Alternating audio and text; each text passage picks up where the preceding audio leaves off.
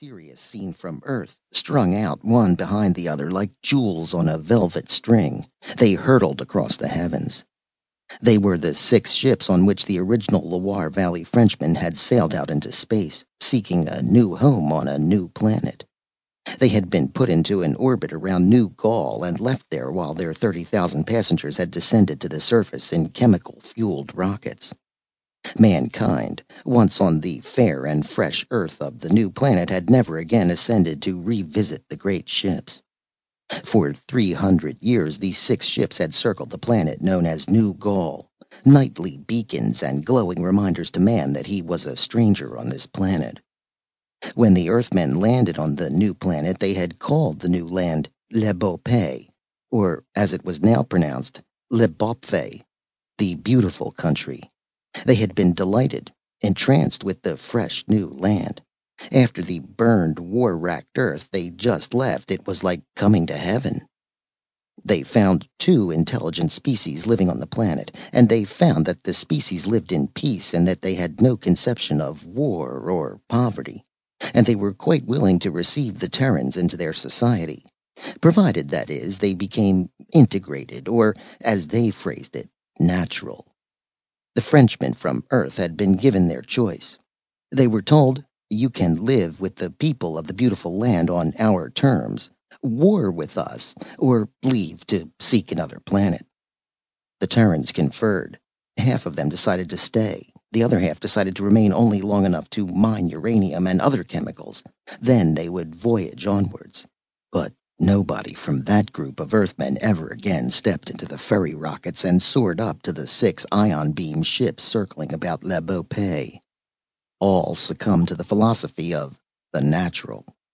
Within a few generations, a stranger landing upon the planet would not have known without previous information that the Terrans were not aboriginal.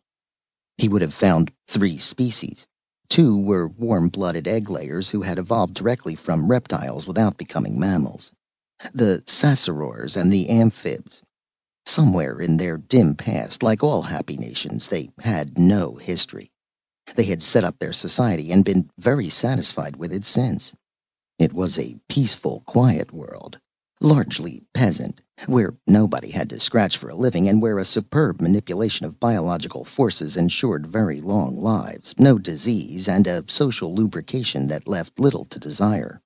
From their viewpoint, anyway. The government was nominally a monarchy. The kings were elected by the people and were a different species than the group each ruled. Sassoror ruled human, and vice versa, each assisted by foster brothers and sisters of the race over which they reigned. These were the so-called dukes and duchesses. The Chamber of Deputies, le Soyaptatapfuti, was half human and half Sassoror. The so-called kings took turns presiding over the chamber for 40-day intervals. The deputies were elected for 10-year terms by constituents who could not be deceived about their representatives' purposes because of the sensitive skins which allowed them to determine their true feeling and worth. In one custom alone did the ex-Terrans differ from their neighbors. This was in carrying arms.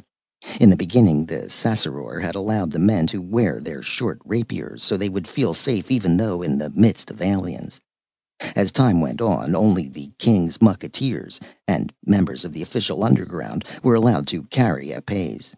These men, it might be noticed, were the congenital adventurers, men who needed to swashbuckle and revel in the name of individualist. Like the egg stealers, they needed an institution in which they could work off antisocial steam.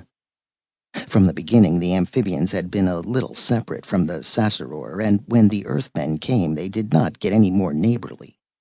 Nevertheless, they preserved excellent relations, and they too participated in the changeling custom. This changeling custom was another social device set up millennia ago to keep a mutual understanding between all species on the planet.